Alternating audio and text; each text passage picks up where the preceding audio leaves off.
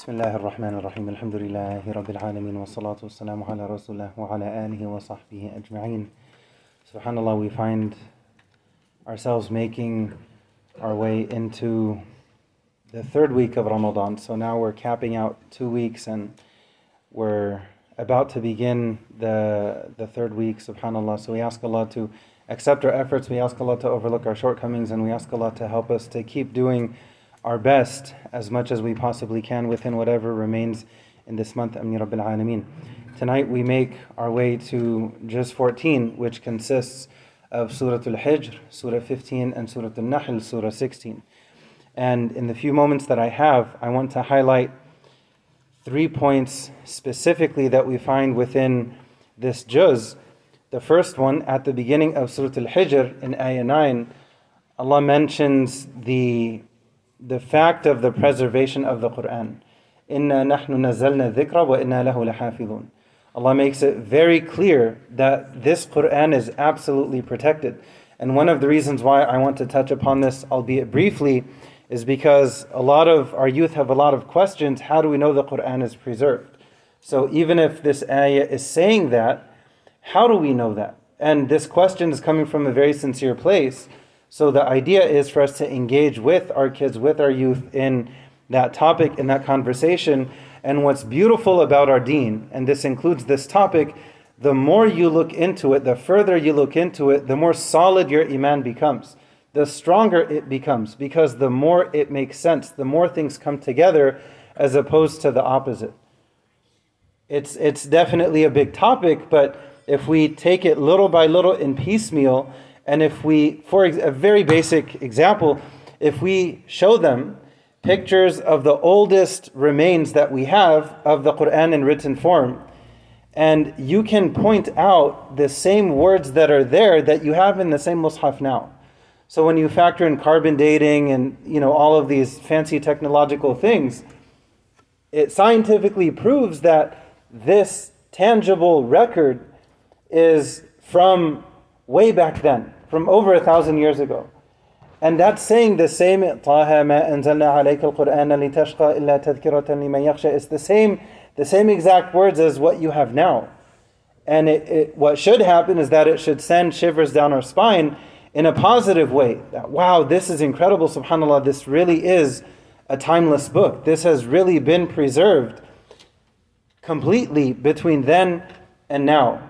The second point that I want to touch upon, also in Surah Al-Hijr, Allah mentions نَبِّئْ عِبَادِي أَنِّي أَنَا الْغَفُورُ الرَّحِيمُ وَأَنَّ عَذَابِي هُوَ الْعَذَابُ الْأَلِيمُ. These two verses, these two back-to-back ayat, they're very short and concise, but there's a lot of depth contained within them, including when you look at the format, what is mentioned first and what is mentioned second. What's mentioned first here, Allah is saying to deliver this great news that's very relevant to each and every one of us.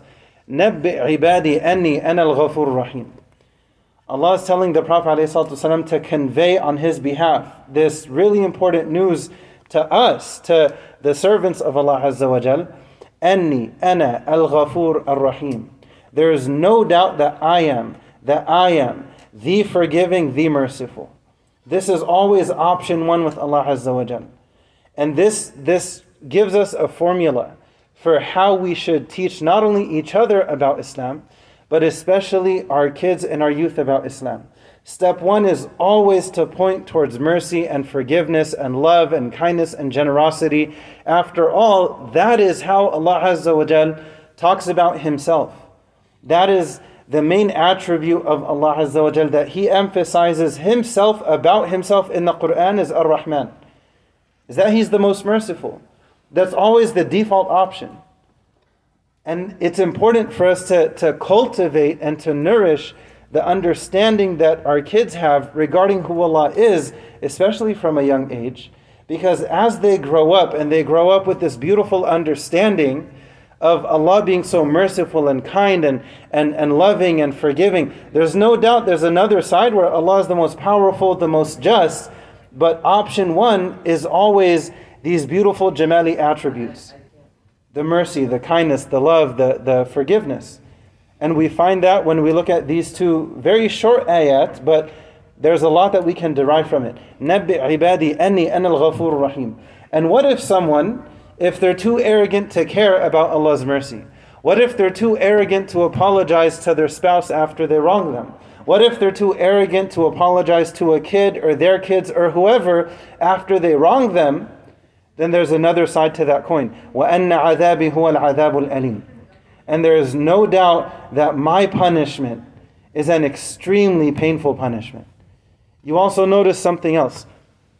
If you split hairs in a beautiful way, when you look at these two ayat, the first one, regarding the beautiful side of things, has to do with Allah's nature.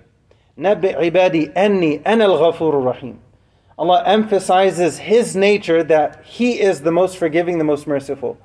And then for whoever really wants to go off the deep end and face the consequences, it's interesting that in the next ayah, there's a little bit more distance. So regarding the good side, Allah emphasizes who He is.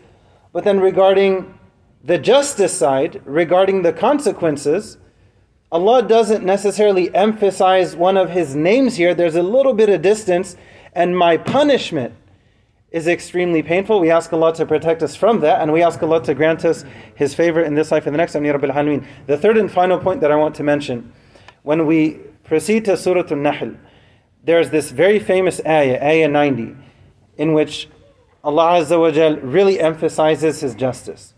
إِنَّ اللَّهَ يَأْمُرُ بِالْعَدْلِ وَالْإِحْسَانِ وَإِيتَاءِ ذِي الْقُرْبَى, until the end of the ayah. This ayah needs to always be juxtaposed, just like the two ayahs from Surah Al-Hijr, to be compared, contrasted. There has to be this healthy juxtaposition between the justice and the mercy. Option one is always mercy, forgiveness, etc. But whoever doesn't care about that, not only regarding what's between them and Allah, but also what's between them and other people, between them and creation. The hadith of the bankrupt people, I think we know this hadith from the Prophet ﷺ. If you look at everything the Prophet mentioned regarding people, they do a lot of good, but then they show up on the Day of Judgment, they wronged this person, they wronged that person, they killed that person, they harmed that person, and then all of their deeds are taken and given to them to settle the debt they owe them in terms of deeds. They end up with nothing, they end up bankrupt, and then if the debts are still not settled, they have nothing more good to give. So people give them their bad deeds, and then they're dragged and they're thrown in the fire. The scary part about it is these people did good in Ramadan, outside of Ramadan, but they undid their own good deeds with their own bad deeds. So when we come across this ayah, yes, there's always the option one is always mercy, but there's this other option that's there. Allah is the most just.